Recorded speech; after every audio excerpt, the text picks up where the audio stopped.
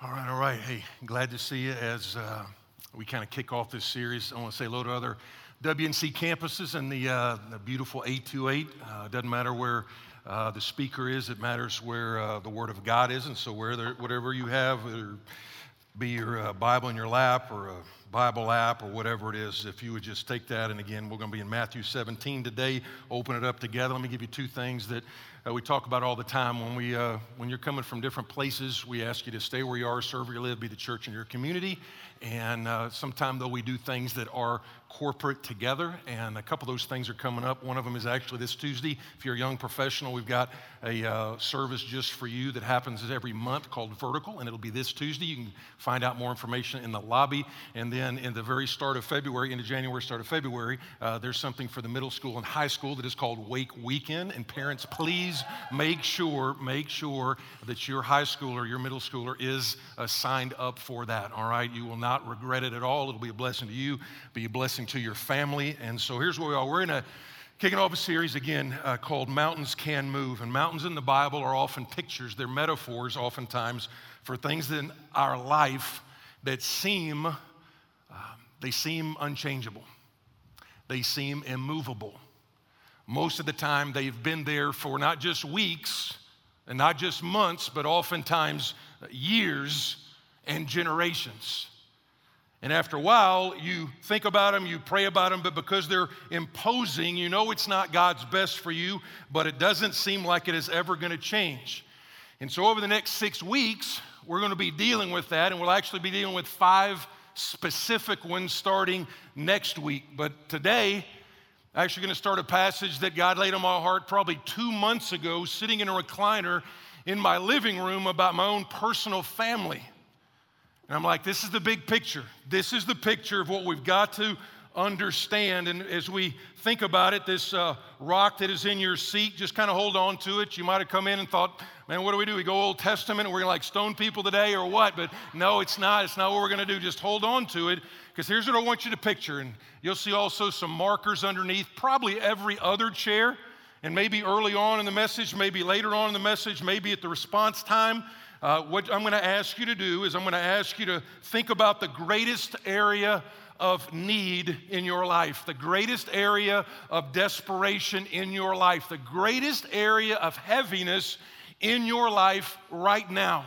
And then I'm going to explain based on this passage. We're going to take a small step of faith and say, God, I'm going to give you this area. I'm going to rededicate this area to you. And I don't know what it's going to be.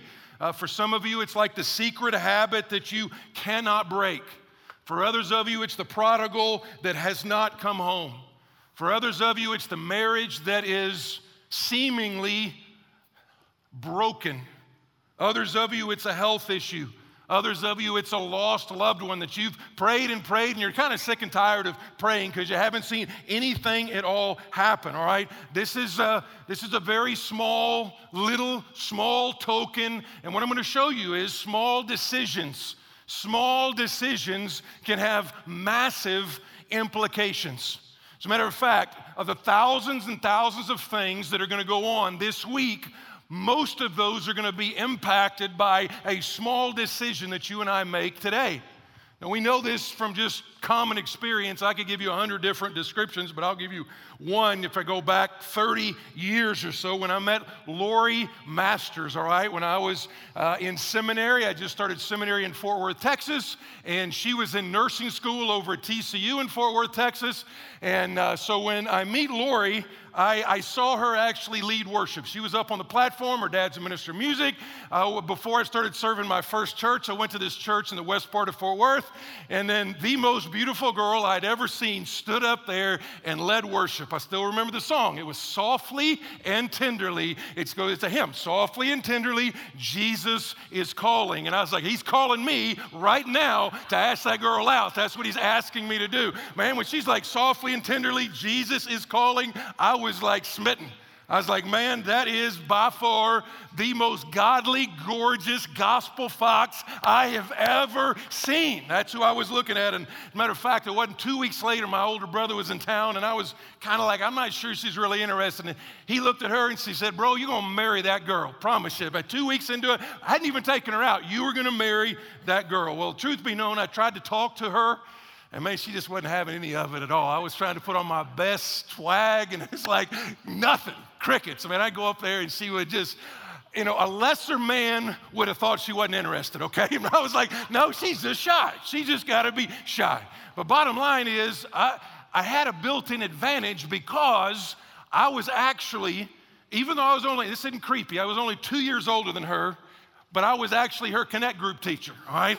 Some of you, I can get creepy if you're, but anyway, I was like 2 years older. I just started seminary and she was in college. So I got to see her every single Sunday. And man, nothing like praying for your lesson when you know your future wife's going to be in the crowd right there. But finally, I was like, man, I'm not sure. And I didn't ask her out. And so I'm walking out into the parking lot there at Birchman Baptist Church in Fort Worth, Texas. And some says like, you turn around and go ask her out. It's like, I don't want to. Turn around and go ask her out. Just go ask her out just a little bit. And so I actually made the decision. I turned around, walked back in there, and the rest, as they say, is history. And now we've been married 30 years. We got 2 sons. We got a granddaughter who is coming in May. So we're fired up about all of that. But all that to say, huge implications that changed my life, changed my family's history, because of one decision to simply turn around and go back. And what I'm going to show you is, I'm going to show you a guy in the scripture who made one decision. He made one choice of faith. It wasn't even great faith, as you'll see. It wasn't like this awesome believing guy. It was a small decision of faith to say, I'm going to give you the biggest thing on my heart, the heaviest thing, the mountain in my life that I cannot move. And then I'm going to ask you to pray, God, what you did for that man 2,000 years ago, I'm praying that you would do that for me. Over the next 6 weeks, would you move that mountain, or at least let me see it start to rumble just a little bit? So Matthew 17, context is this. It's right after what's known as the Mount of Transfiguration. Mount of Transfiguration is when Jesus takes Peter, James, and John, takes them up on the mountain. They get to see, in some ways, the glorified Christ. He kind of removes a little bit of his humanity. They got to look in there, and he says, listen, hey, it's not about Elijah. It's not about the prophets. It's not about the law of Moses. It's about my son. It's really about the gospel. And so I'm going to read the text through, and then we're going to just basically take a few principles from this. And then if you're like, man, I wish we could sing another song, you're going to have another chance where we're going to actually worship at the end. We're going to worship in music at the end. There's nothing like worshiping in music to build your faith. And so we're going to do that at the end. But let's jump into God's word. Here's the whole story. It's not very long, so every word's important. Matthew 17, verse 14 says, and when they came to the crowd, again, they is Jesus, Peter, James, and John, they've come down from the mountain, and that's what a lot of times happens. You're up on the mountain, you just had an amazing experience, and then you find yourself down in the valley, and that is what happens here. When they came to the crowd, a man came up to him, kneeling before him. I'll tell you that part in a second. Verse 15. It said, Lord, have mercy on my son, for he has seizures and he suffers terribly. For often he falls into the fire and often into the water. That's a pretty big deal back then. There were open fires everywhere. They lived right by the Sea of Galilee. So you got a son that's having those kind of seizures. You're talking about scars, crying, and a lot of pain. And I brought him to your disciples, and they could not heal him. Jesus up on the mountain, like, well, hey, I'll go to his workers. And I brought him to the workers, and they couldn't do anything. We'll see why in a few minutes. And Jesus answered, O faithless and twisted generation, how long, he's actually quoting the book of Deuteronomy, how long am I to be with you? How long am I to bear with you? And here's what he says. He says, bring him here to me. Now, loved ones, you see a number of other times in the scriptures where he heals at a distance. He doesn't have to have the son come to him in order to heal him. He's asking the man to take a step of faith to say, I want you to bring that thing that you have not been able to change, and you've done all you can. I want you to bring it to me, just like I'm going to ask you to do.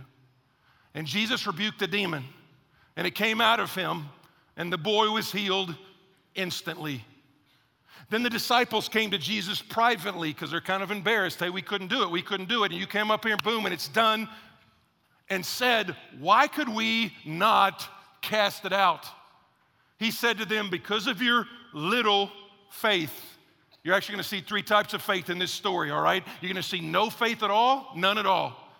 The word for faith in the Greek is pistuo, okay? No faith means apistuo, means you're without faith, you're void of faith. Then you're going to see little faith. It's like, okay, you showed a little faith coming to church today, all right? That's a little bit of faith. And then you're going to see what's called mountain moving faith. And it's not about how much faith you can muster up. It's about the object of your faith. Because of your little faith, for truly I say to you, if you have faith like a grain of mustard seed, very, very, very, very small, you will say to this mountain, move from here to there, and it will move. And nothing will be impossible with you. Let me just start off with this. Oftentimes, when God is going to move something in your life that you have somewhat deemed unchangeable, maybe you did pray about it for a while, but now the tears have dried up, the heart has grown cold, you feel like this is just the way it's going to be. Oftentimes, what he does is this. He will start with our desperation. He'll start with our desperation. A man comes up to him, kneels, and said, now here's what I want you to understand. This passage is not only in Matthew, it's in Mark, and it's also in Luke, all right? So the same episode, the same timing, everything is there. Now, if you're new to Bible study, here's the way I can explain it this way. When you talk about parallel passages, Matthew, Mark, and Luke have a lot of them. They're called the synoptic gospels, okay? But they have different authors and to some degree different audiences that they are addressing. And so think about it this way. These different accounts of the same account would be like, like Tuesday morning of this week, all right? You're going to get up and you're going to watch the highlights of how Clemson beats LSU. That's what you're going to watch, all right? You're going to flip on the television and you're like, hey, Clemson beat LSU by 15 points. That's awesome. But based on the channel you watch is based on the highlights that you get to see. If you watch ESPN, they might show you a bunch of stuff about Trevor Lawrence throwing like 4 touchdown passes and how awesome that is, all right? If you go over to, let's say, Fox Sports 1, they might show something different. They might show like the Clemson defense just hammering Joe Burrow, something like that. But it's the same game, all right? Same game, same results, and in a much greater way, that's like it is when you look at different accounts of the same account. And so I'm going to be using all those. I've read them all so many times these last 6 weeks. And so here's a couple of things you can know about the man. The man brings his son. One of the other ones says that it was his only son. Another one says that he had this issue, he had these problems, he had this health issue, he had this disease, he had this, it says, since childhood. Now there's a word for infancy, like newborn, and there's a word for childhood, and they're different. He uses the word for childhood here. What does that mean? It means you got to see the man, okay? The man is not some fictional character in a galaxy far, far away. This is a real man, and he loves his boy. And there's no pain like kid pain. And when you have kid pain, you do whatever you've got to do to get him the help he needs. And so they had a few good years, maybe 2, maybe 3, and then something started to happen. Maybe he started to cough, and then he began to have the seizures. Something began to happen to his boy. And he did everything he could. I mean, that's what you do, right? I mean, parents, that's what you would do. You would take him to the best doctors. You probably slept at the foot of his bed in case maybe he had a seizure in the middle of the night, and you don't want to be in the next room. You got to be there because you got to do something. You'd sell the house, you'd sell the car to pay for whatever is necessary. Why? Because that's your boy, that's your only child, and it's happening, and you do all that you can. You ask your Connect group, please pray. You held him a bunch of times because, man, if he's throwing himself in the fire, that guy is in pain. He's got a lot of burns, he's got a lot of scars. One of Mark's accounts says it was destroying him. And what you have to get over, and what the hardest part is how long is this going to go on? Isn't it? I mean, that's the hardest part of a trial, isn't it? It's not the darkness of the trial, it is the duration of the trial. If you know that, you know what, you can put up with almost anything. If you know, you know what, in 6 months this thing's going to be over with. But if 6 months goes on, and 10 months goes on, and 2 years goes on, and 5 years goes on, what's the proverb say? Proverb says, hope deferred makes the heart sick. Hope deferred makes the heart sick. What does that mean? It means it's hard to hope. It's hard to hope. And so here's a couple of things that you might think about, because that's the hardest part. Let me give you a couple of things about hope. First of all, it is a hassle to hope. I'm going to admit to you right now, it is a hassle to hope. When you think, I don't think God's ever going to change this. When you start getting, I don't think God's ever going to change this, that's a hassle. You pray for 20 years for your dad to come to Christ, and there's no sign, no interest, nothing but stay out of my way. That's a hassle. When you sit there and you got a prodigal and you took her to 100 vacation Bible schools, they went to every Wake weekend. They put that stick in the fire at student camp. And now there's like zero interest.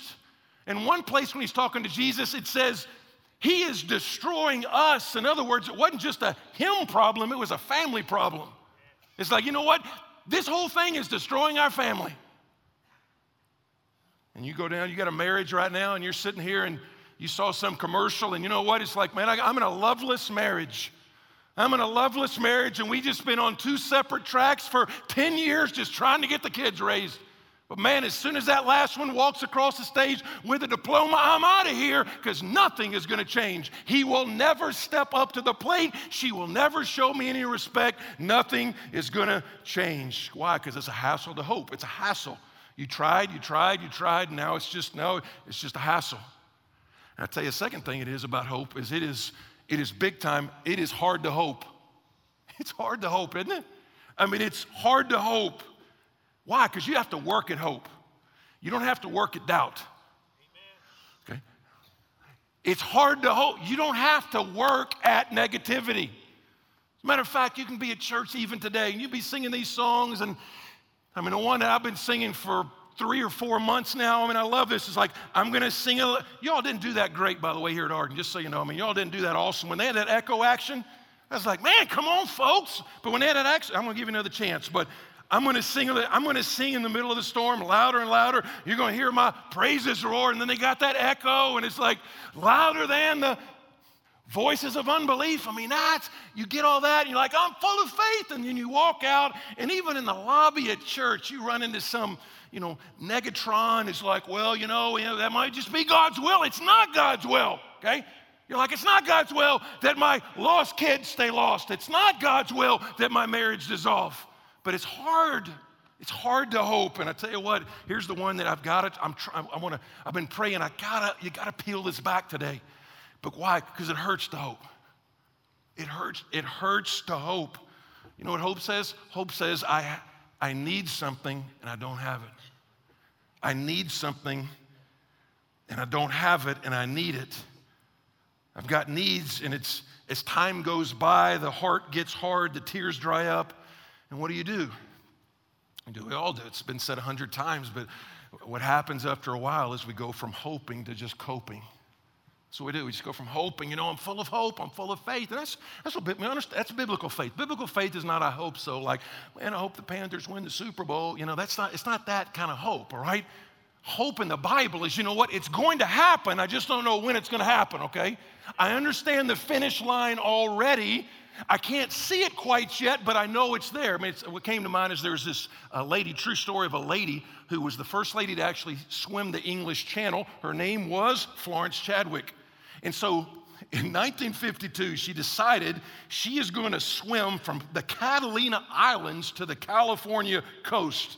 That's 26 miles. I get tired driving 26 miles. She's going to swim it. No woman had ever done this at all. She started her first time. It was foggy. She is in the water for 15 hours. 15 hours. She's like, I want to quit. Her mom's in the guide boat, and the mom's like, go on, you can go a little further. And so it encouraged her for a little bit. She swam for another hour, and then finally she's like, I gotta quit, and she got back in the boat. It wasn't 5 minutes later. before that fog sort of parted, and she saw that she was no more than a half a mile from the California coast. She said, I'm going to do this again. 2 months later, she starts it again. She starts it again. She not only breaks the woman's record, she breaks the men's record by 2.5 hours. And they're like, how did you do it? How come it was so much easier the second time than it was the first time? And here's what she said. She says, I was ready this time, and it's real simple. I kept a picture in my mind of the shoreline. Even though I couldn't see it with my eyes, it was ever before me. I never lost sight of the California shoreline, and so I felt like I was always closing in on it. As long as I lived for the picture in my mind, I could keep slogging through the fog of my challenge. That's what God wants you to do today. He wants you to come back from the coping and come back to hoping. And when you look at the man here, the father apparently hears somehow that Jesus is in town. The miracle worker has come down from the mountain. He probably heard some rumors. Man, there's some rumor that he actually raised some little girl from the dead. There's some story about him feeding 5,000 people with just a few loaves and fish. Man, there's even a story that it was real stormy and windy. He got up and preached like a 4-second sermon and everything changed. And so what does he do? He thinks maybe he can do something for my little boy. And so initially he brings him, and it says they could not. His request is not fancy. Matthew simply says, he said, Lord, have mercy on my son. Luke says, I beg you to look at my son. Mark, by the way, gives you a little more insight when he says this. The man said, if you can do anything, have compassion on us, talking about his family, on us and help us. That's a great prayer, by the way. Jesus says, if you can, don't miss that. He says, hey, if you can, would you have compassion and have mercy on us? And Jesus says, if I can, if I can, if I can. And that's when Jesus says that awesome thing. He says, listen, all things are possible for one who believes.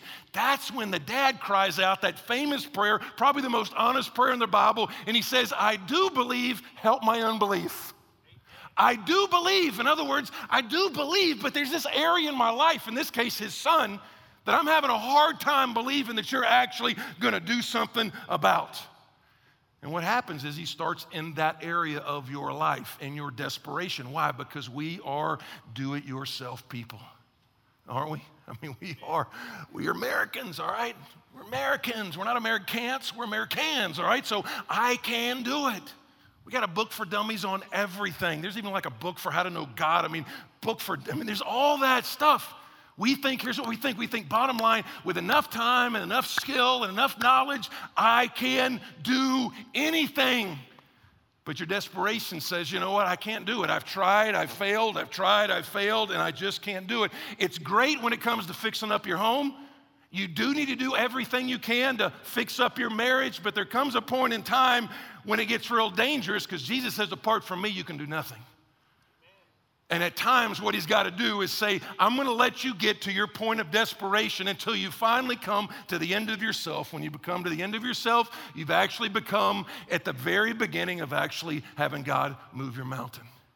And it starts off with desperation. And I will just say this. Let me just make one little commercial here because I know some of you are kind of freaking out just a little bit. You read the story and you're like, okay, come on. I was with you until you read the part about the demons, okay? I mean, you're reading this thing about the demons, and what are you going to tell me next? Like Casper Friendly Ghost? I mean, you kind of had some education. You're supposed to not really believe that stuff. In the Bible, it is true that there is more of that activity during the 3.5 years of Jesus' ministry, which would make perfect sense, correct? I mean, that is like God's plan for redemption is coming right there in front. So it would make sense that there's maybe a little more activity of that. But please hear me. If you don't have room in your theology for spiritual warfare, you better make some room. You better make some room. Let me just ask you some questions. Anybody in here struggle with addictions? You don't have to raise your hand. I'm just saying, anybody in here struggle with, pills, porn, something like that? And you go on to the meetings. And now listen, I'm pro-meeting. Great, go to the meetings. We need the meetings. But even then what happens is it's like, man, I'm never going to do that again, and you go right to it again. Why? Because there's some darkness that is overwhelming your sense of I shouldn't. You think that's just a strong self-will? You got a marriage that's on the rocks. Do you honestly think that the only issue you've got is communication? If I can just have communication skills better, this whole thing's going to be better. No, what you need is the power of the resurrected Christ and the gospel to come into your marriage, all right? You don't have communication issues, you got gospel issues, all right? You got Jesus issues in there. You think you're prodigal? You think all that is a series of maybe unwise life choices? Bible says actually the thief comes to kill, steal, and destroy.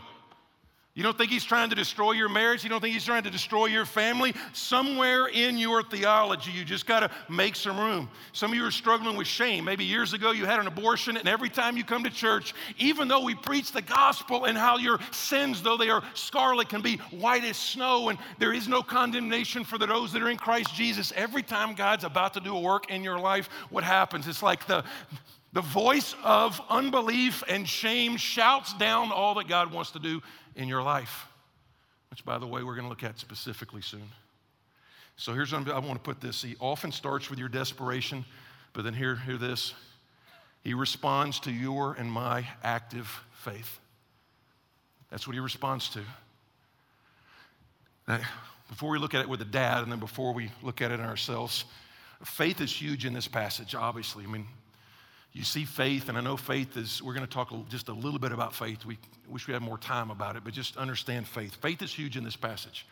You see no faith, you see little faith, you see mustard seed faith, you see mountain moving faith. Faith is huge in the Bible. We could go on and just on faith. Just type in faith in your search engine sometime and just see how much it comes up. It's obviously huge in the Bible. So let me give you a quick overview. The foundational truth of the Bible is the glory of God. That's the foundational truth. That guess what? We were created for him. He loves us. It's not about us. That's the foundational truth of the Bible. It's the glory of God. That's what everything is made for. Everything is going toward. The central theme, bringing him glory, is the redemptive work of Jesus Christ on a cross 2,000 years ago. What brings God glory the most is the Son of God living the life we were supposed to live and then dying in our place, dying the death that we deserve, and then God raising him from the dead. That brings God glory. But when you look at the whole part of the Bible, the urgent message of the Bible, that the benefits of this redemptive, almighty, all-caring, compassionate God is accessed by faith. It's accessed by faith. Biblical faith is an internal conviction that shows in some external action. Let me say it again. Biblical faith is an internal conviction that will show up in an external action. It'll show up here in a few minutes. Now, I got to share this part with you because in today's Christianity, particularly here in the West, though not exclusively, we have let the faith teachers and all of the extreme unbiblical prosperity teaching cheat us out of the power of biblical faith. We have been so scared to abuse faith and take things out of context, we're not even really a people who walk by faith anymore. When is the last time you even got halfway out on a limb and said, if God doesn't do it, it's not going to happen? If the Holy Spirit came out of your house, what would change? Now, again, I'm going to be clear. Our faith is not some formula. God is not a genie in a bottle who you rub and he's obligated to answer you. He's not a vending machine God, all right? He's not a formula, all right? He's a Father who loves us and is all-knowing and is infinitely caring on that. Please hear me, though. What you see in this story and contextually in the other stories is this. Biblical faith is not faith in faith. It's not faith in how much faith you can work up. As a matter of fact, he's going to go to the extreme to say a tiny little itty bit of faith in the resurrected Son of God dwarfs huge faith in all the idols of this world. So it's not about your faith as much as it is in the object of your faith. So let me just give you a couple of these here. Verse 17 says, "O faithless generation." That means no faith. That's probably a reference to the scribes. What's amazing about the scribes is these people knew the Old Testament that also talks about Jesus. They knew the 322 prophecies that talk about Jesus that were fulfilled by Jesus, and Jesus is standing 10 feet away from them, and they don't even know it.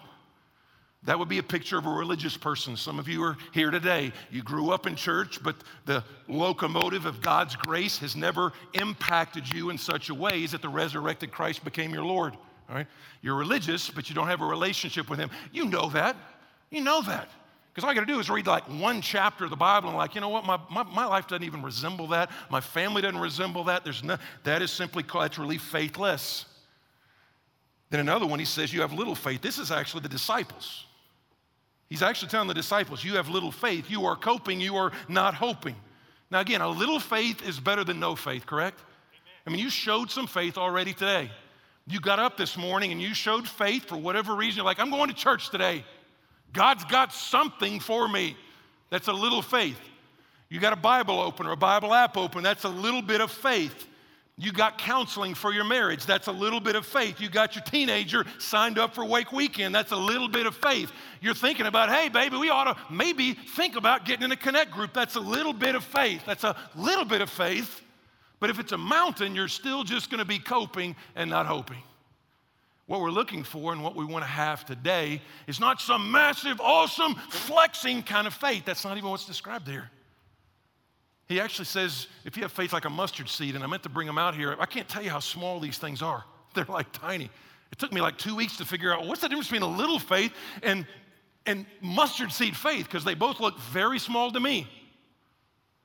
And obviously, although in the story, mountain moving faith, mustard seed faith is small, and this is indicative of the Father's faith. What did the Father do? He took that itty little bit of faith, put it in a powerful, resurrected Christ, utterly dependent, utterly desperate, brought it to Jesus and cried out for help. So there's the two things we're going to do today. Number one, I'm going to challenge you, hey, we got to bring whatever that is, okay? Whatever this is right here. You know what it is? I'm praying the Holy Spirit's already told you what that is, all right? I don't need to give you a huge list. You probably got it. It says in the story, bring him to me. Bring him to me. Again, he didn't have to do that. He could have just said, hey, your son is healed. And boom, he would have been healed. He wants the man to do something. And you see that in a bunch of other stories. Take up your mat and walk. He goes down and he takes up some mud and he heals the guy's eye. Something tangible. He takes the loaves and fishes to feed 5,000. He didn't need the loaves and fishes. He just took what we had and said, I'm taking your little faith and I'm going to do something great with it. And so today, what it is you take this little rock. You're like, this is kind of stupid. It's kind of corny. And, but that's where you are right now. You got all your stuff together. You got your junk together. The rest of us need this. And so what do? So you just take it and you take that felt pen and you can just jot down. You're like, I don't really want to put down. I'm embarrassed by what I have. Then that's fine. Just put down something general or put down U.S. That's not your country. That just means unspoken. Okay? Just unspoken. It's like, man, I got something but the I don't want somebody to actually see it. It's not that you're showing awesome faith. This is small faith, but I'm saying I'm going to bring it to God. A verse you need to have memorized is Psalm 50, verse 15. Psalm 50, verse 15 says this, call upon me. That means call out to God. God's inviting us. Call upon me in the day of trouble. In the day of trouble. Call upon me in your day of trouble. I will deliver you, and you, in turn, will glorify me. So what are we doing? We're saying, God, I'm taking this not just to make my family better, not just to make my marriage happier. Ultimately, what I want to do is I want to have a marriage for the glory of God. okay? I want my son or my daughter to come back to you for the glory of God. I want a church that reaches out to the community. Why? For the glory of God. God, I want to live in freedom and not in shame. Why? But for the glory of God. That's what I've been made for. What do you have to do? You got to bring it to him. So here in a second, I'm going to ask you to do that. And all I'm going to say then is you just cry out to God for help. You're like, I don't know what to say. I don't know what to say. If the only thing you know to say is what the Father said, God, I do believe. Help my unbelief. That is an awesome prayer. You're like, well, what will God think if I say I don't believe? What did he do with the guy? He didn't zap him. He didn't fry him like bacon. What did he do? He met him where he was. And God will meet you where you are. Honest prayer. God, I do believe. You've saved me, but there's an area over here that I'm really struggling to trust you in. And even if you don't know how to pray, you don't have to necessarily pray for the whole solution, okay? Pray for a sign before the solution. Listen to this. I haven't learned this till like 3 years ago. You see, sometimes it's okay to say, God, would you save my mom? I've been praying for her, but it's okay to pray for a sign. God, would you at least, just to help my faith, would you let me see maybe just a scintilla of interest from her about the book? God, would you let me see my prodigal's friends withdraw from her? That you would strip away all the attraction of this world. Would the attraction of this world turn like sand into their mouths? It's okay to pray that.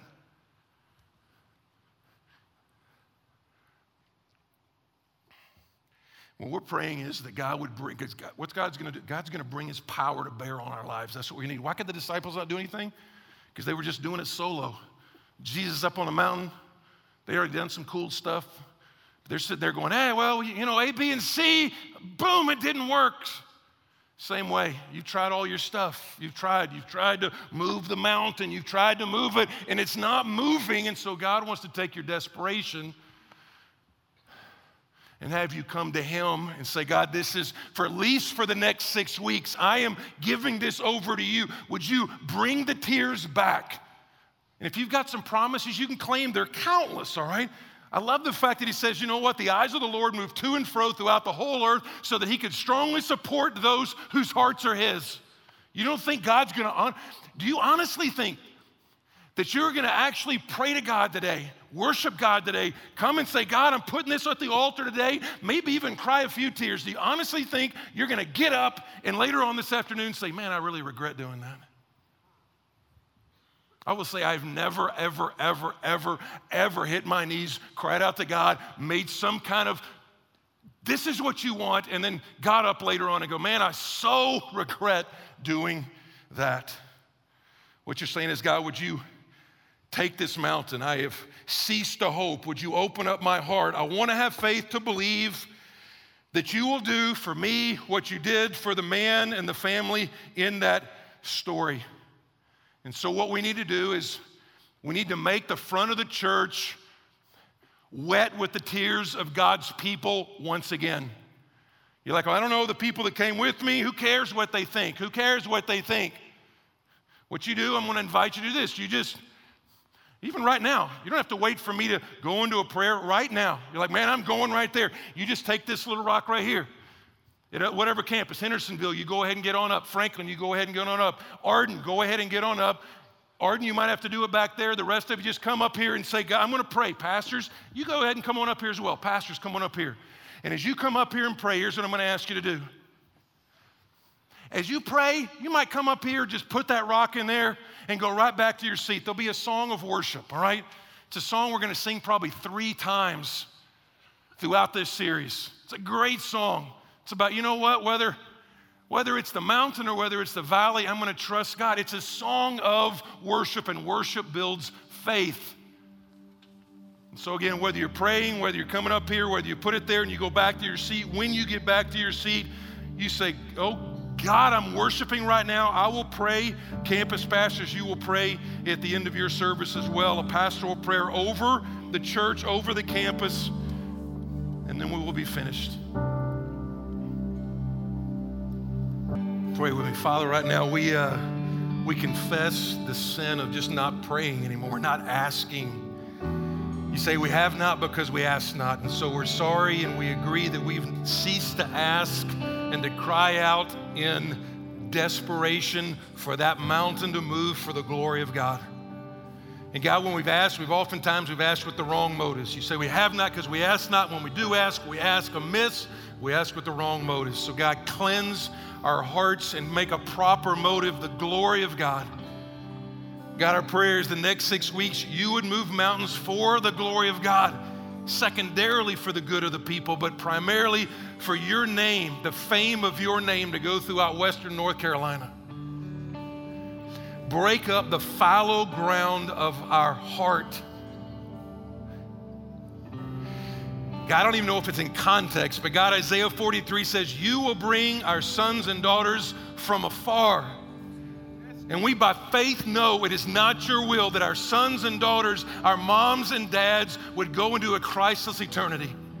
So right now, we claim the promise that you said it is your desire that every person turn and repent and come to the knowledge of the truth. And so God, do it, God, do it, God. Save the families for the glory of God through the name, the person, the power, and the cross of Jesus. God, for some marriages in here that are just terrible right now, hopeless right now, want to throw in the towel. God, restore some hope that, you know what, for the glory of God, this is a covenant we are in. God, put some people around them that would encourage and exhort and intercede and pray for them. God, I pray even we'd see some renewal of vows here in a couple of months to say, you know what, God turned the ship. He changed the legacy of our family as we just came to him innocently in our desperation. Father, we love you. We don't have the words to say thank you like we should. God, I pray that the song that we are kind of learning would become an anthem in our church, not just for 6 weeks, but from now on. We love you, and we pray it in Jesus' name. Amen.